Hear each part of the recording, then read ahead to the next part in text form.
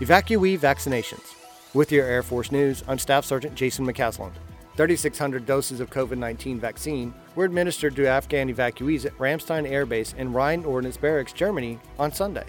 Saying the operation was done out of an abundance of caution, Lieutenant Colonel Jamie Rojas, 86th Medical Group Chief of Aerospace Medicine, noted that evacuees are in a transition area and will stay for up to 21 days. He says that as a public health entity, they want to make sure people going to the United States are vaccinated to not only protect themselves, but also to protect people in the U.S. The vaccine effort is also meant to ensure the health and safety of local communities. Major Kevin Bourne, 86th Medical Support Squadron pharmacist, says from a healthcare standpoint, the more people vaccinated, the better off the population as a whole is going to be.